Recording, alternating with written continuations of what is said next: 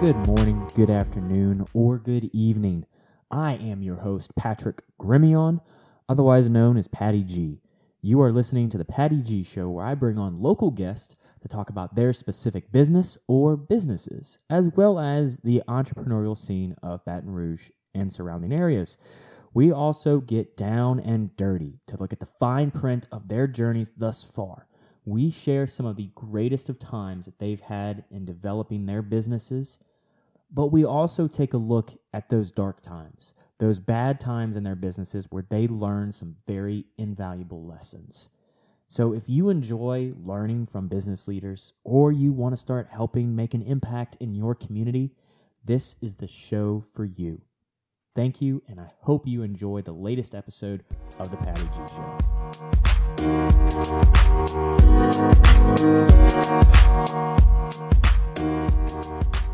Welcome, everybody. You are listening to the Patty G Show. I am your host, Patty G. I have a special guest with me today, Laney King with the Crawfish app. Now, the Crawfish app, for those of you that don't know, is an app that lets you search 1,000+ vendors all across the Gulf South for crawfish pricing and availability, both live and boiled. The app ranks vendors by size, quality, and price. People are able to review the vendors to better help the app users make an informed decision about where they plan to purchase crawfish for the next occasion. And so today with me, I've got Laney King, the co-founder, to discuss all things South, more specifically the great food that so many of us enjoy, known as crawfish. Laney, thank you so very much for joining the show today. Awesome. Thanks for having me. Not a problem. So let's dive straight into it. And what is the Crawfish app as a whole? Well, I'll start with what it does, and you kind of covered that. But it's a free app that you can download on any device, and it'll show you all the crawfish vendors in your area. And by vendors, we refer to anyone who sells crawfish. So grocery store, shack on the side of the road, restaurant. We call those vendors. We have, to date, 1,318 of them on the app. We track their prices at least once a week. They're updated. About half of the vendors update them themselves. They update their own prices through a free online portal that we set up for each of them. And then about half of them, we do have a team of people employed who call them every Thursday for their updated weekend price. So you can see what their live per pound price is and boiled price per pound is for the weekend. And then, like you said, you can also leave reviews for your favorites or maybe your not so favorites. The ones that claim large, but when you get there, they're really small. Exactly right. And you can also see the distance. So if you're just not looking to get stuck in Baton Rouge traffic or Houston traffic or something, you just want to see who's right around you, you can search by distance as well. Very cool. So you even get the little guys on the side of the road. Like I know they used to have a vendor off of Gardier and Burbank that would pull up on the weekends. That's exactly right. And so you even have his prices listed on there. Cheap crawfish. Cheap crawfish. I know him very well. He has 5 of those trailers throughout the South. But yes, so anyone who sells crawfish, who has a phone number, an address, and I think that's all that we need to have you listed on the app. Very cool. So is there kind of a screening process that goes through that, or is it just phone number, vendor, location, and you go from there? There's not. People have said, do y'all check licenses? And truthfully, we do not. But we've had one issue. Out of over 1,300 vendors, we've had one issue, and it's immediately apparent because they get horrible reviews from the get-go. And, if someone gets several reviews like that in a row, we investigate. And sure enough, just selling them out of his backyard, and it was bad product, and so he was removed. Right, and that comes, you have that kind of check and balance in place with that, crowdsource of the people who go there that can post their reviews That's instantaneously, exactly right. And you're like, oh, whoa, hang on, we need to get this guy a call, or we need to remove him altogether. That's exactly right. So the review, that part of the app was not my idea, that was my husband's, and that was one of his best ideas, because I had no idea. I'm not like one of those people who get on apps and constantly review, but I think most people are. I think the average person is, I would say, looking at all the reviews that we do have on the app. So, we've been able to, do a lot of checks and balances, like you said, with those. Well, that's great. So speaking of ideas, what made y'all come up with the idea of the app? Well, it's a funny story. It really was just one of those times where we were calling around for crawfish prices. And for those that don't have the app, you are still experiencing this difficulty. Or you're walking in and you're like, wait, $5.99 a pound. I thought, So we were calling around for crawfish prices, looking to boil some crawfish, and my husband hung up the phone and looked at me and he said, I can't believe in South Louisiana we don't have an app for this. There should be an app. And so I said, let's make one. What was the process like getting an app started? I mean, do you have any background in coding? I mean, building an app is not an easy thing by any stretch of the imagination. Right. It was probably good that we were so naive, because if we had talked to someone who had already built an app, for example, we might have been scared to move forward. But we were naive, and so, instead of talking to someone who had already done it, we just figured, okay, first we need someone to design the app, and then we need someone to develop it. Simple enough, right? Right. Well, we ended up finding a designer. Back in 2013, that was not a thing in Baton Rouge. Now it's kind of simple to find someone to design an app style format. But back then it was just speaking to a graphic designer and, see if they had any experience whatsoever. And after talking with several friends and friends of friends, we found someone who had just started her own company doing so. So she did our first design. And then at that point, we needed a developer to bring it to life. And that was the real challenge. And really, it took us about 2 years to find somebody to do it. So that's why it wasn't, brought to life sooner. We didn't actually launch it till 2017. So everyone who we talked to was either astronomically priced or wanted to change the way that we had designed it. I wanted to use a template, for example, which we were pretty set on our design and how it should flow. So we finally did find someone in Dallas who happens to be a family member, a first cousin of my husband, yes, who he just, some of your cousins you just don't keep in touch with. He hadn't talked to him in a while, and we caught up, kind of over fate. And he mentioned that he was developing an app for American Airlines. He works for a big app consulting firm in Dallas. And he said he was willing to moonlight our app. So gave us a really good friends and family discount. Okay. Like a sick deal that I'm like embarrassed to even admit what we paid for it, because it was so cheap. But we didn't have to take any money from anybody. We just paid for it ourselves. And he still is our developer.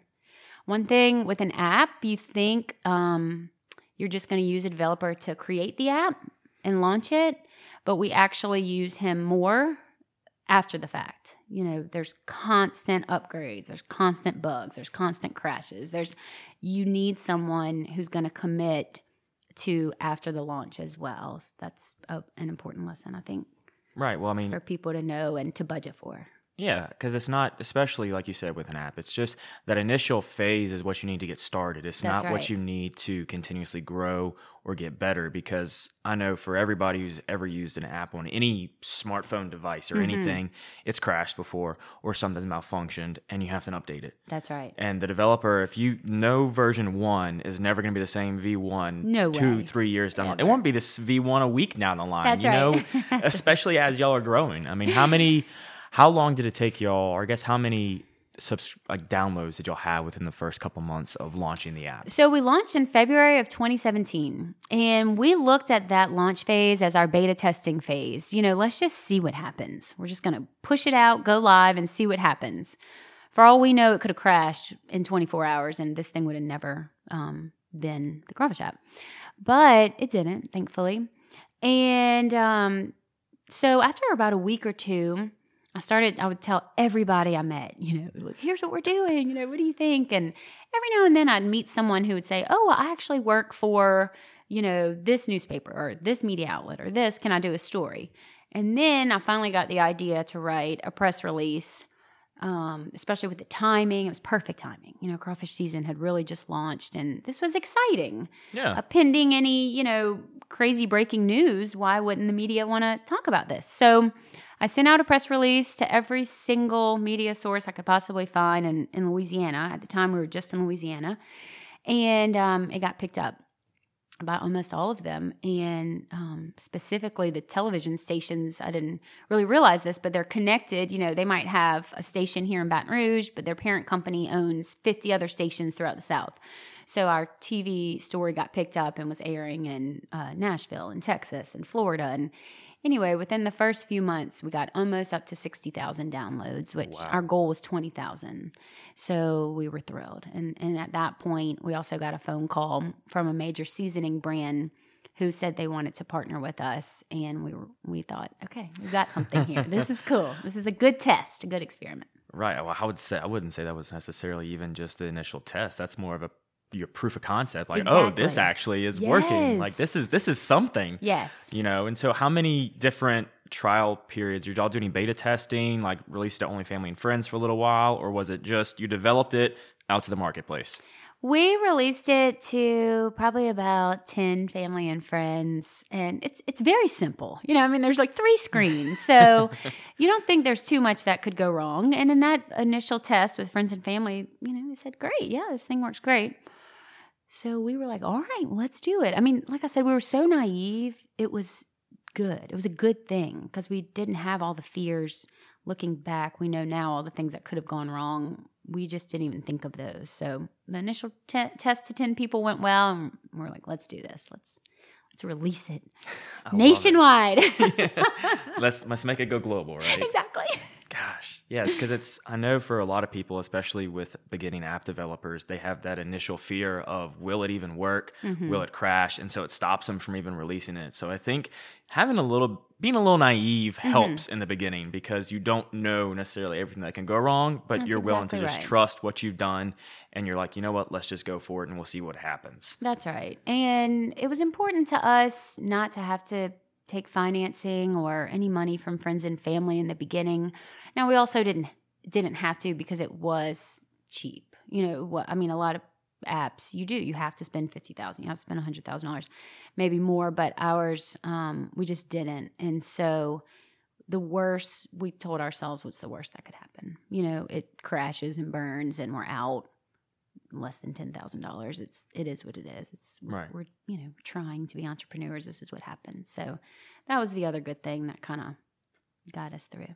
Absolutely. And you have, there was nothing else on the market at the time that was specifically tailored to your niche that you were going after. Right. Like you said, you could look in the App Store for days and weeks and find nothing that would give you a sole source of that type of information that is so crucial for anybody in the South or, anybody anywhere wanting good crawfish. Yes. Because I can't tell you how many days that we would say, oh, let's have a crawfish boil like 2 weeks before. Mm-hmm. And I would spend those 2 weeks calling around trying to find people that had it.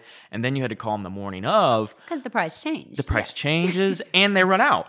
Right. They're like, oh, yeah, we got our shipment in yesterday, but oh, yeah, we're all out. Sorry. Right, I'm like, okay, well, scratch you off of the tablet and keep moving down. That's right. So, okay. So you mentioned a little bit of funding, and I know that y'all did a venture challenge back in 2017. We did. I think y'all got second and won about $6,000, I believe. $7,000. $7,000. Yeah. Okay. Then the article I read was incorrect.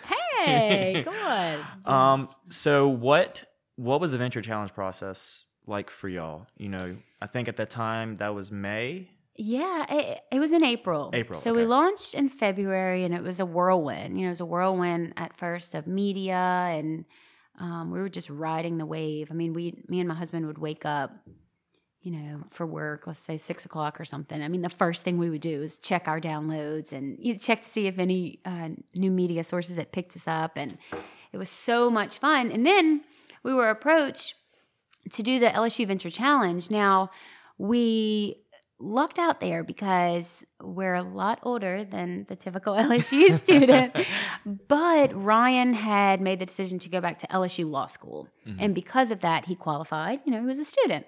So he was a third-year law student, and I said, I've been out of school for quite a while, but if y'all are okay with it, we'd love to take it on. So we worked really closely with the team over there at the LSU incubator, and we hadn't actually wrote a business plan. Of course, you're supposed to, but it's all in your head. Most entrepreneurs, right? Right. It's in your head. And so it was very helpful, actually, to get it down into a 30, 40-page plan. But we did that on overdrive because we had about 2 weeks to prepare it. and then we just went for it, and we got into the top 4, and then we pitched it at Tin Roof, and it was fun. It was exhilarating. We were confident, but we did not realize we did have really good competition. I mean, I almost said kids. That's horrible. But I was going to say those kids had really good ideas, but they were like 20 years old and I was 30 something. But yeah, so, the guy won first place. I think he got like $10,000 or $15,000. It was awesome. But the $7,000, I mean, that covered the majority of our expenses for the year. So it was a gift. It was awesome. That's awesome. And so I went on the app, or I think the website recently, and I saw I've got more than just Zatarain's as a sponsor now. Yeah. So how was that getting those? Well, so here's how that went. In 2018, Zatarain's came on as a sponsor. The title sponsor is what we call it. So that's the brand that we partner with, who we pretty much make it look like they own the app. Like I would get phone calls during the 2018 crawfish season when Zatarain's was our title sponsor, and they would say, "Hey, is this Zatarain's? I was just calling to..." I'm like, "No, this isn't Zatarain's. This is Laney King. Come on." But anyway, that tickled me because that was the purpose. That's what we wanted to do, was make it look like our title sponsor owned the app, because that's huge value to them. And we put them on all of our advertising, and they have a presence on every screen of the app. Well, it was a really great partnership, and we grew our downloads that second crawfish season. We doubled them, so we had over 100. Shoot, you know what? We went from 57,000 in the first year to 157,000 in the second year. So we way more than doubled, but. Anyways, it was a great partnership, but at the end of the day, Zatarain's is owned by McCormick, which is a company headquartered in the Northeast, and they had some marketing director changes, and we never could build a relationship with them. So, I mean, Zatarain's is an incredible company, right? Absolutely, and I'm not at all saying anything negative about the company, and we really appreciated that partnership. But by the end of the 2018 season, they had decided to put their dollars elsewhere. So 2019 comes around, and so this was this past crawfish season. We did not have a title sponsor at the start of the season, and I was working full-time still, 40, 50 hours a week in advertising sales. And we had just had our third baby, so we had 3, 5, and under at the time, and it honestly, there just was no time. There was no time to secure another title sponsor. So we went into 2019 without a title sponsor. We partnered with several smaller partners, I guess you'd call them, grocery stores and restaurants and great brands, but we just didn't have that big revenue generating title sponsor that we needed for 2019.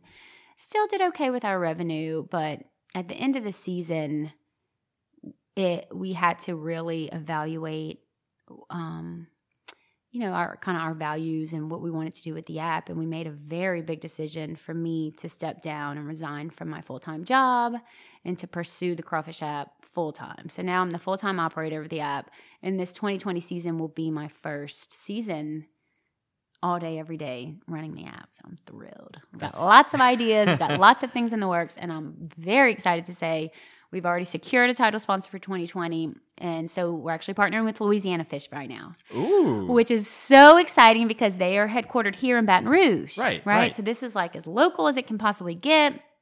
We already have some events planned together.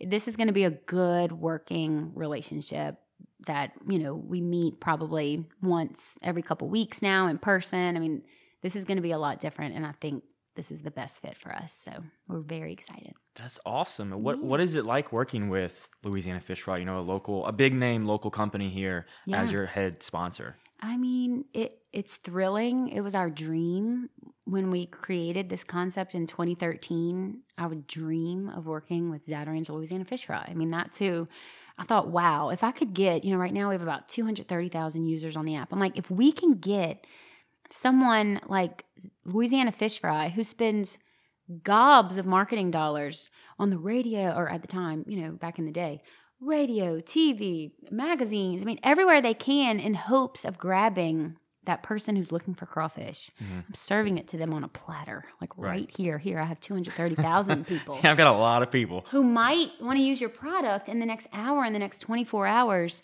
So I knew it could be from a marketing mind, I knew it could be very beneficial. So, I think we feel that this is an equally beneficial thing, and both sides are really excited, and it's going to be good. That's great. So as far as the title sponsor, you've got them, but do you also have like any other smaller sponsors, or are you even letting, stores pay you to get certain rankings in the app? Yeah, so the way that we do it is we have banner ads. Once you can start looking at prices and comparing and toggling in the app, you'll see every 5 listings there's a banner ad. We try to keep it, and we've been able to advertisers who can benefit from our user base, of course, but then also that the user can benefit from. So it might be a coupon for, a beer company or a grocery store or seasoning, something that you're going to need in the next, day to boil your crawfish. Right.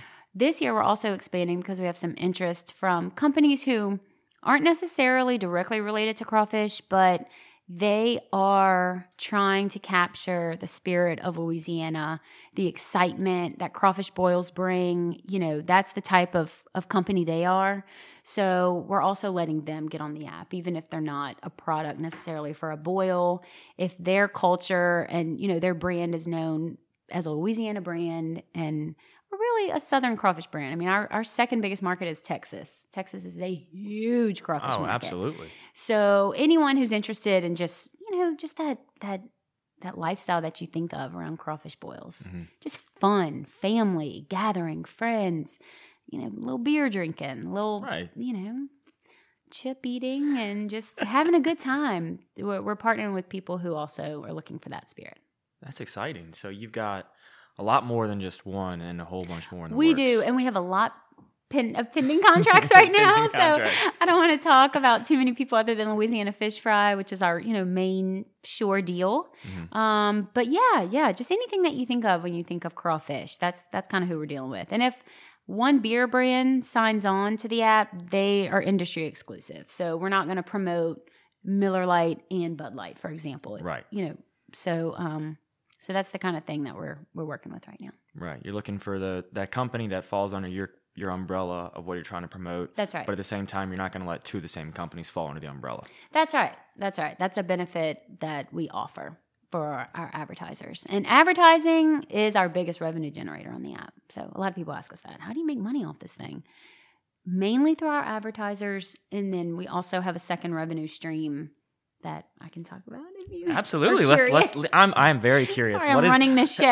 That's what it's here for. So, what is the second that's revenue what most stream? people ask us. Those are my main questions. This is what I get. How do you make money? And when are you adding crabs and shrimp? But anyway, please don't ask me that. It's a work in progress. It's the crawfish app. It's the crawfish app, people.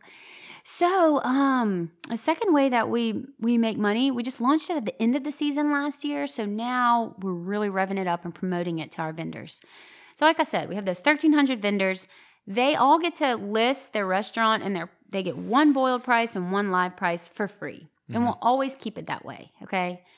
Because part of our mission is to promote the seafood industry. We grew up here. We're obsessed with crawfish. We want to help those very hardworking people out. I mean, that is like, those people work their tails off, okay?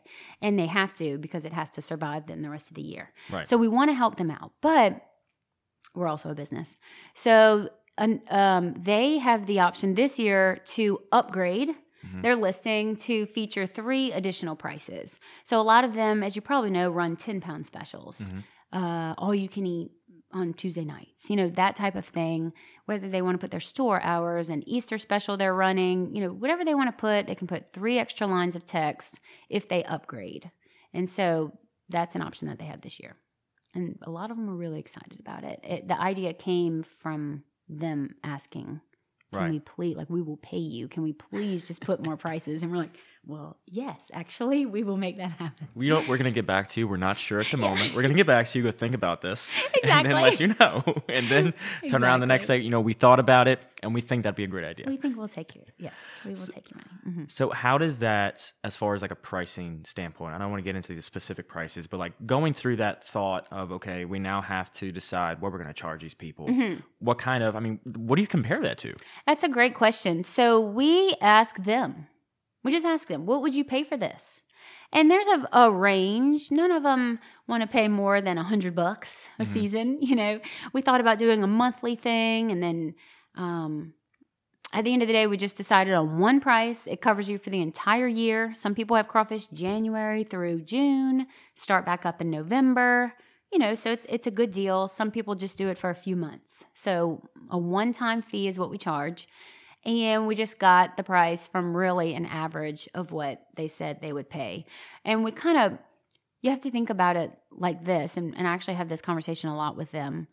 Do you think if you pay that amount of money, you will at least get double that in people seeing your specials? Like if a user sees that you're running a 10-pound special and he's going to come in and choose you over this other vendor, do you think you'll make your money back? Oh, yeah, Laney, we'll make that back in one day. I'm like, okay, well, then it's a no-brainer. So then it's not a difficult decision to make. That's right. So that also makes we don't want to charge anything astronomical, but it's like, if this can make you money, let's do it. So that's how we came up with the pricing. You have plenty of data to pull from, it sounds like, with over 1,000 vendors. For sure. If you get 500 people to respond or 200, you still have enough that you can say, okay, when the other people ask, here is an average price that we're going to charge for these tiers of services that we're going to provide for you. That's right. That's very cool. So I want to kind of take a step into kind of like some forks in the road. Were there any points that y'all thought it was just too much and you wanted to throw in the towel? We've never thought of throwing in the towel, but like I said, that 2019 season, just last year, it seems so long ago because it was so long. Ryan has since graduated from LSU Law School in 2017, and so he's now an associate attorney at a big firm, and he works a lot. And he was able to help big time that first season because he was in school. Now it was all on me, which this has been my dream, but it got really difficult trying to do the full-time job and then come home and feed and, take care of the kids and put them all to bed. And then that left 9 p.m. to I guess about midnight that I could work on the app, and then I'd get up very early, and that got out of control, and then I had a baby, so the baby would wake up all night, and last season was very overwhelming. I never ever thought about giving up, but I knew that we had to make a change. I'm not the type of person who just sits there and whines and doesn't do anything about it, but we had to make a big change. And so we had to cut back on a couple things. I had a great 6-figure salary job, and it was hard to give that up. But we think this season we're going to look back and say that was a very good decision, because I feel like if I can focus 100% on this, then we're going to have a lot of opportunities come our way. That's great. So what was it that the whole season there was that turning point, or was it just, like midway through you found yourself, making calls at 2 a.m. and you're like, this is just too much? Yeah, it as the season approached, I started to get anxiety. I'm like, how is this going to happen? My son was born May 30th of 2018. And so, around December 31st, he was about, 6 months then? I don't know. He still wasn't sleeping. And the thought of, oh my gosh, I knew the work that was coming. And so the whole season was intense, and I kind of hit that, that breaking point. I'll just be honest. There was a point that I just said, I cannot do this next year. And this is my dream. This is my dream, is to take a business that we've started ourselves from the ground up, and we've made so much headway with it, but there's so much more we can do. Mm-hmm. There's so many more ways that we can expand on this, so many features we have in mind for it. These partnerships, if I can just really invest time in them, can be great. And so it was, the entire season was very, very, very stressful. it'll probably go down as like the most stressful point in my entire life. I mean, God willing, God willing, something horrible doesn't happen. But yeah, so I think it's just one of those points as an entrepreneur, you just have to take a right or a left. Yeah, and that's something I want to kind of get into. You said you come from, you had a 6-figure job that you're working at. How were they? Like, were they aware you had the Crawfish app? Did they know you were spending every other waking minute focusing on this app? What was their kind of attitude towards you doing this? They did know. Yeah, they did. And I was working for WAFB, Channel 9, but I was in advertising sales, so I sold commercial time and actually some digital ads on their app and stuff. So there was a little bit of a conflict of interest. So we did have to have a conversation when the app launched, like Laney, any of our advertisers on WAFB cannot be approached to be on your app, right? And it all worked out because that's not, we were going after crawfish specific advertisers who were not advertising on TV. So it all worked out great. But I would say they were as supportive as they could possibly be. Looking back, I feel bad because I was in sales, and sales involves, a lot of hustle and a lot of energy. And in 2019, I just didn't have the energy to put 100%. I wasn't doing anything 100%. I don't know if you ever felt that way. Yeah, it's like, absolutely. I wasn't giving 100% at my job. I wasn't giving 100% to the app. I wasn't giving 100% to my husband, to my kids. I mean, it was just, I was so thinly spread. And so looking back, I know my bosses and management could tell that I was not at 100%. And they were very respectful and actually didn't give me a hard time about it at all. So that's awesome to have that kind of business that you're working for at the time. They're supportive of you, going out and trying new things. They were, yeah. With the exception of you're not, stepping on their toes by approaching those vendors. And I think that's, very reasonable for anybody to ask. Yes, it was good to have a conversation situation. about Right. it. I mean, you're certainly not going to try to sneak behind your business's back. That doesn't make any sense. Yeah, you're there more than you are away. That's right. And they provided us an excellent lifestyle, and I was very, very thankful for that. But I was in sales and, I had goals to meet and I wasn't meeting them in 2019. And as a salesperson and type A personality and just hustler, you give yourself enough grief that they didn't even really have to give me any grief. I knew I was slacking at my job and I felt horrible about it. So, luckily they didn't come down on me too. So that's kind of important to not only to maintain their business, but also to still encourage that entrepreneurial mindset of people within their businesses, have that intrapreneurial mentality, which you had so clearly. Yeah. Thanks. So with the app being founded in Baton Rouge, is by far one of the best locations to get started. How quickly did this go and has this been going? Like, are you still seeing, constant downloads, or is it kind of spike during crawfish season and then tail off towards after the end of crawfish season? Sure. So far, of course I don't want to jinx it, but first season we had 57,000. Second season we had 157,000. By the end of this third season, we were up to 229,000. So downloads are growing like crazy during the crawfish season. Of course, there's this weird lack, and it's different in different areas. So Baton Rouge, I mean, by Father's Day, mid-June, you're lucky to be able to find some decently priced, decently sized crawfish. In Texas, they have good crawfish, and their prices are always high. So it's Texas, right? You're gonna pay $8.99 a pound of crawfish, whether it's May or September or February, but they go through Labor Day. They have crawfish all summer long. So, anyways, we see, some good activity in Texas during the summer, not so much in Louisiana. And then I would say October is definitely very quiet, very peaceful. People say, "Oh, is that hard running a seasonal business? I mean, how are you going to get it to be a year-round business?" I'm like, I'm not. I take a break in October.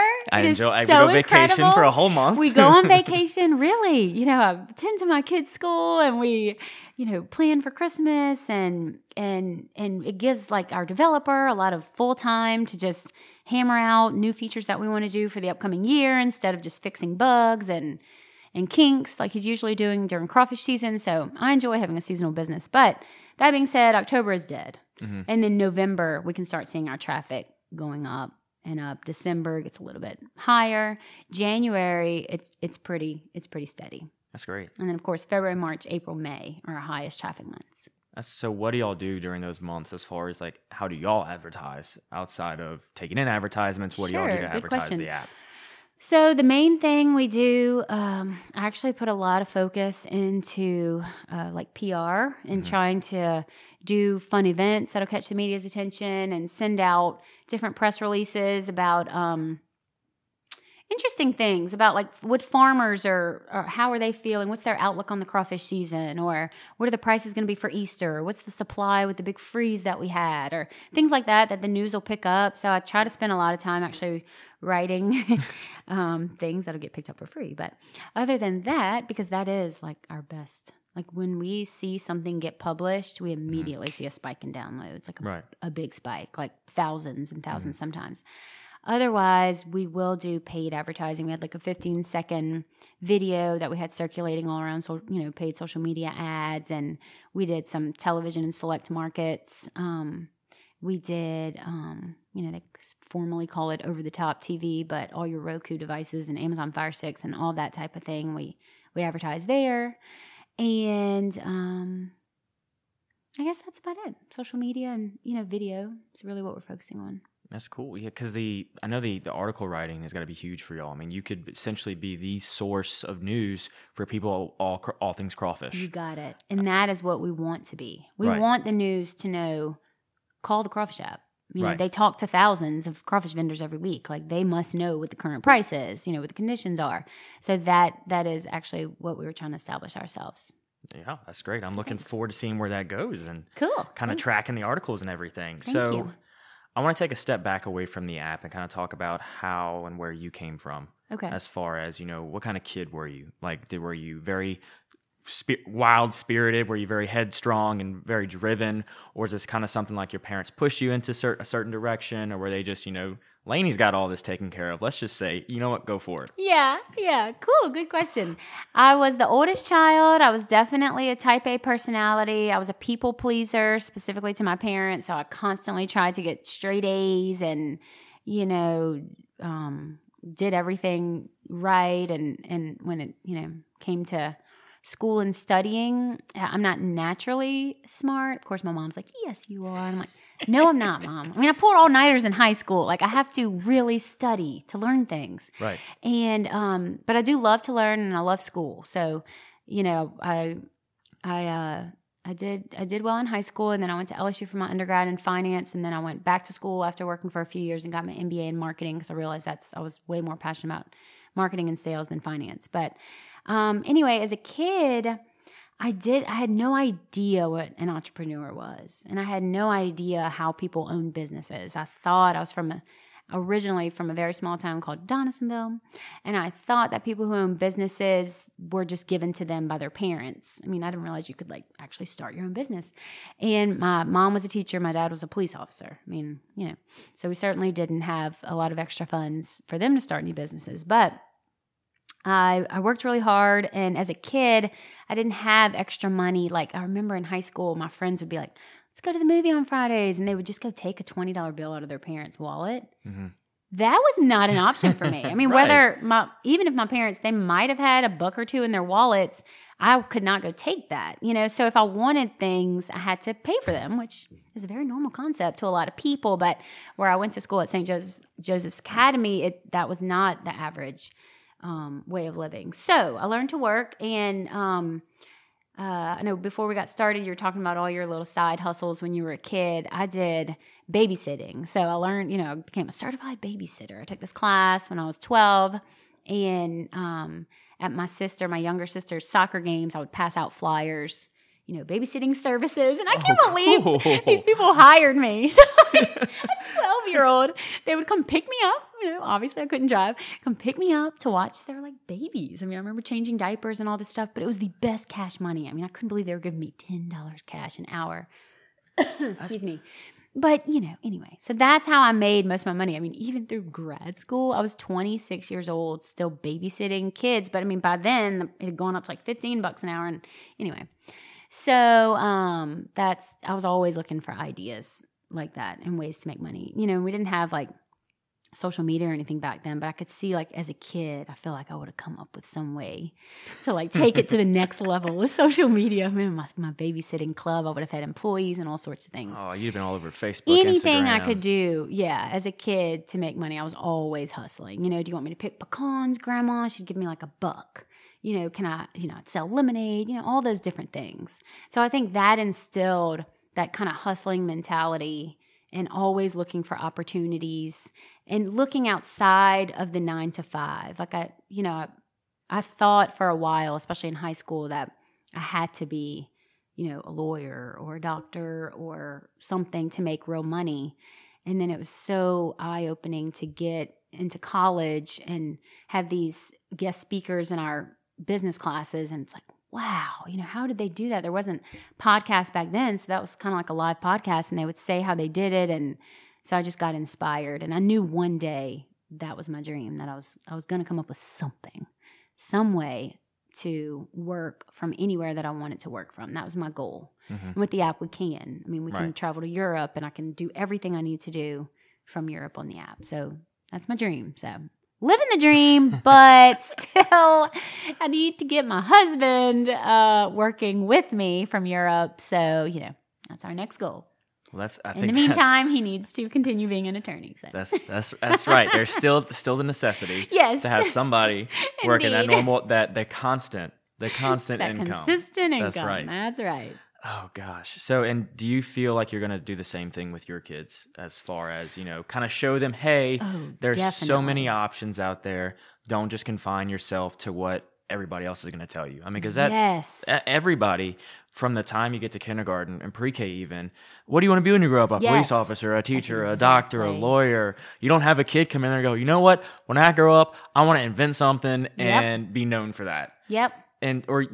I feel like we kind of used to, but I think that's kind of gone away a little bit in the sense of it's so much of a push to churn. It's so bad to say it, but churn out kids in this model that teachers have been given and that professors have been given. You know, within the grading system, you have to do this to achieve this, and it's so it's so cookie cutter that there's little room to the imagination for kids. But it kind of starts with the parents. It does, yeah. I think this generation of parents, it has changed at least a little bit from our parents, absolutely. You know. And so people are encouraging their kids to do something outside of the 9 to 5. But it does. I mean, the kids don't naturally know that these types of things exist. So we are trying to show them by example that these are the types of things that you can do. We talk about it a lot. You know, they call, if they see a crawfish, they call it a crawfish app. You know, they're so precious. But branding, I love it. Yeah. We are definitely trying to lead by example. We're not going to push it on them but from having 3 kids, we've already learned that you really are born with a certain personality. And so if we see those kind of entrepreneurial tendencies in one of our kids, we'll encourage it. But if we see that one is just probably better, some people, I mean, everybody is needed different. Everywhere. That's right. And some people thrive on that routine. I certainly, this entrepreneur shift has been very interesting to me because I'm very routine, and there is no routine when you're an entrepreneur. I mean, you can create one to an extent. But I kind of thrived off getting up, going to the office, working, getting home at this time, you know. So anyways, I think some people are definitely better in that type of environment. So we're just going to kind of see how their personalities play out. But we definitely want them to know that it's available and it's an awesome way to live. And we're not pushing them to do any certain thing. Right. And I think that's one of the best ways to do it, you know, because it's not entrepreneurship, at least to me, is not owning your own business all the time. You know, across the board, a cookie cutter entrepreneur is not somebody that necessarily has their business. While everybody in the back of their head, when you think of an entrepreneur, that guy owns his own business. But it's more of a way of thought and how people approach a situation and how they go about it. Do I go about it the same way that everybody's been doing it? Or do I think of a unique way to actually do it better? Yeah. You know, somebody who can improve, and there are many of them in 9 to 5s that have that mindset, that have that mentality, but still follow that same structure. Yeah. You know, it's just providing the kids, you know, the ability to have a different mindset of, look, things don't always have to be done the way they've been done. That's right. So don't be afraid to come out and voice your opinion, even if it's different than everybody else in the room. That's right. Because that's just an open source communication. You're allowing people to grow and you're not restricting them to something. Definitely. You know, brainstorming whatever with you everybody. do, yeah, just do it. Just whatever you do, hustle and do it well. Like, be the best at it, or try. You know, we just don't want to produce like lazy kids. I mean, that's like my biggest pet peeve. You know, or someone who doesn't, you know, give their best. I mean, if they can be whatever they want to be, truly, just be happy and wake up and give 100% every day. Right. That's all that we really ask. So anyway, that's a really fun part about having kids, by the way, is just, you know, Seeing each different one. trying to make that, seeing their different personalities and trying your best to raise them to be good humans and, you know, productive citizens, really is our main goal. That's right. Okay, so looking back over your shoulder as far as where you've come from, like in the beginning, is there anything that you would change given the opportunity to go back to day one, knowing what you know now? Like in the business or just in life in business. general? Life in general. I mean, business, life in general, however you want to come back with it. I don't know. Gosh, that's a good question. At the moment, no. There is nothing I would change at the moment. I think that as time goes on and I prove to myself all the things I can do with the app, now that I'm 100% focused on it, I might look back and say, why didn't we take that leap sooner? You know, I don't know. It might sound like arrogant right now, but I'm very confident in myself. I've proved to myself in the past that if I focus on something, I really can take it next level. Mm-hmm. Whereas if I'm spread too thin, I can't. I know that. So anyways, I hope it's not coming across arrogant, but I could see just thinking like, why were we so scared? Probably because we have 3 little bird mouths to feed, and it's scary. It's definitely a lot scarier. Okay, so here's one thing. I just thought about this. I wish that I could tell my old self and all the people out there who don't have kids relying on them right now, just go for it and do it. Like whatever it is, whether you're thinking about taking a trip or you're worried you don't have enough money to start your business, or that, just do it now while you can, while you can work till 1 a.m. and like not have to worry about waking up early to a kid. Like, right. Just, I do wish I had tried a little bit more and been a little bit riskier when I didn't have kids, which was my entire 20s. But my husband always says, to make me feel better, he's like, the kids are what have really motivated us to take ourselves to the next level. So it's easy to look back and say, I should have, you know, done more when I was single and didn't have kids. But he's like, I think the kids are what kind of lit this fire under us to do our best. So. Right, and that goes, I mean, people see it both different ways. Mm-hmm. You know, some people are like, oh, it's only my mouth to feed, or oh, it's only me and my wife's mouths to feed. So we're doing fine right now. We're just going to coast. And it's like, oh, like for you get those kids and you're like, oh, snap. Yeah. Like we have a whole other human that we have to take care of. Yes. Like we can't just, oh, you know, 6-month-old go and do whatever you're going to do. Like, oh, no, you need every time you're awake, you need attention every waking moment.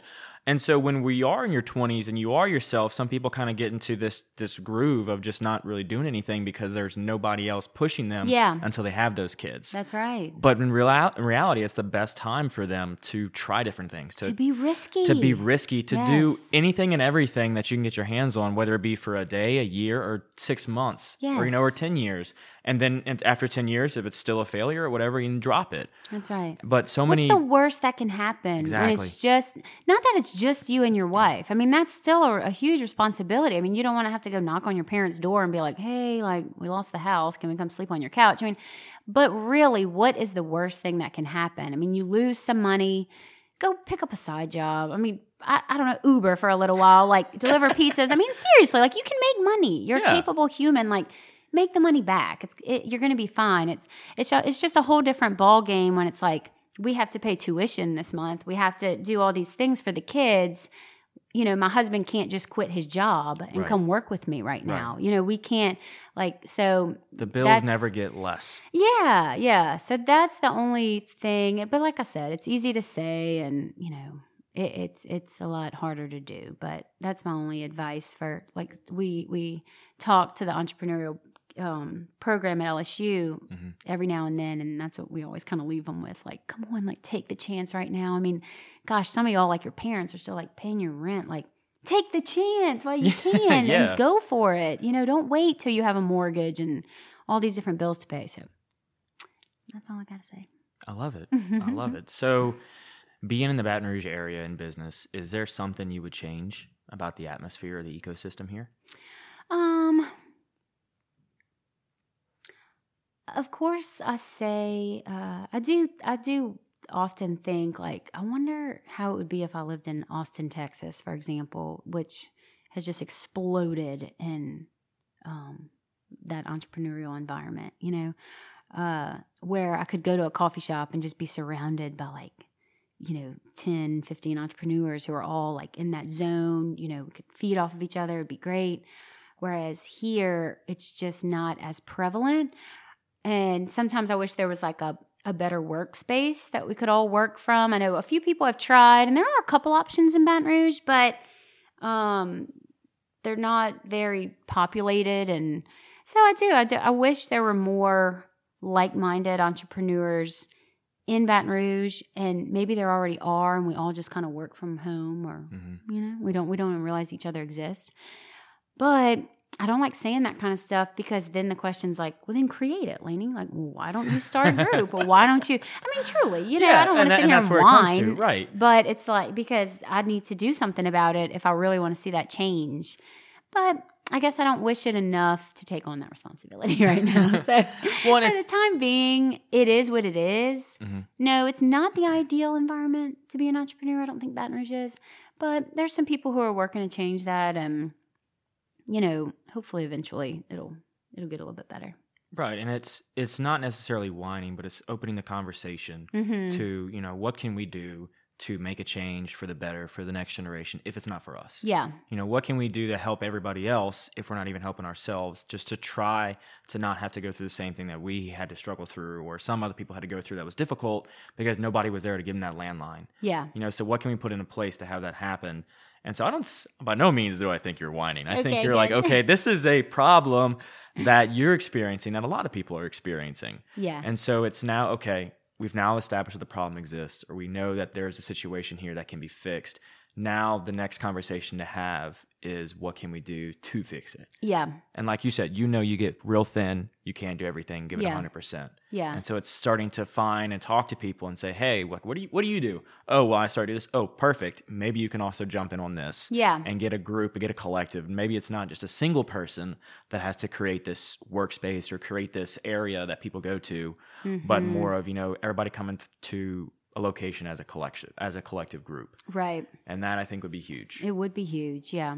And I will say in our business, we don't feel it as much too, because during crawfish season especially, we are very well supported in Baton Rouge. Baton Rouge, I mean, it's pretty much the hub of crawfish. Wouldn't you say maybe Lafayette or Acadiana, I don't know, maybe has a little bit more of a crawfish culture. I don't know. But we are in the heart of the crawfish kingdom, and people love it here. Like I said, the media is very supportive. LSU has been very supportive. I mean, producing videos for us, you know, encouraging us to speak to the entrepreneur class. Like, we love doing that kind of stuff.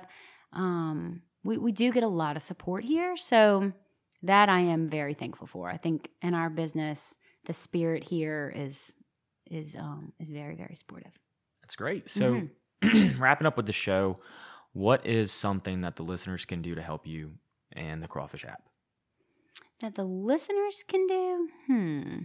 I think that as a user of the Crawfish app, first download it, of course, please. Come on, it's free. You might as well check it out. But what would be very helpful is whenever you are buying crawfish from someone that you found on the app, just show them. Say, hey, I found you on the Crawfish app. You know, great. You have great reviews, or I'm gonna leave you a good review, or just mention the Crawfish app to them, because our biggest challenge right now is getting that vendor buy-in. I would say, like I said, about 60% of them have bought into it.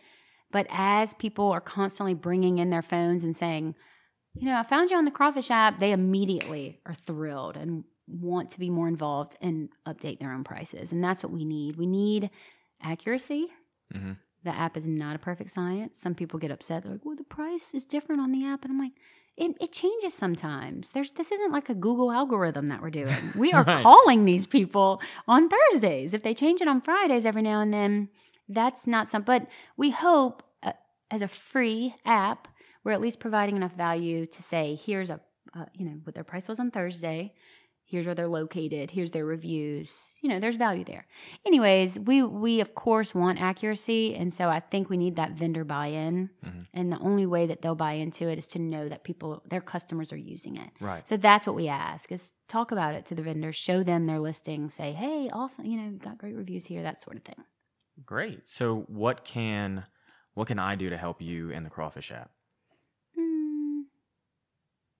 What can you do? You can make your podcast go nationwide. Be rated at the top of entrepreneurial podcasts, and then millions of people will listen to it and download the Crawfish app. Perfect. Well, That's what I need you to do. I will do my very best with that. I've already got people in Australia, so you know what? Let's go with Yeah. it. And what can I do to help? Promote it. Promote the episode. Tell people about it. Cool, and will do. Just say, hey, have you been on the show? If you know any other owners or people in Baton Rouge that are within business, Awesome. say, hey, have you been on the show? Reach out. You got my info. I'll definitely do that. Say, hey guys, you got to go see Patty G. Definitely. I'd love to help you do that. Awesome. Well, Got a good thank thing you going. so very much. I had a blast in this episode. Thanks. I learned a did lot. Too. And so for everybody listening, I want to say thank you so very much for taking the time out of your day to listen to Laney and I talk about crawfish, Baton Rouge, and the Southern culture. So Laney, thank you for coming on. Thanks again for having me. And everybody, I'll catch you on the next one.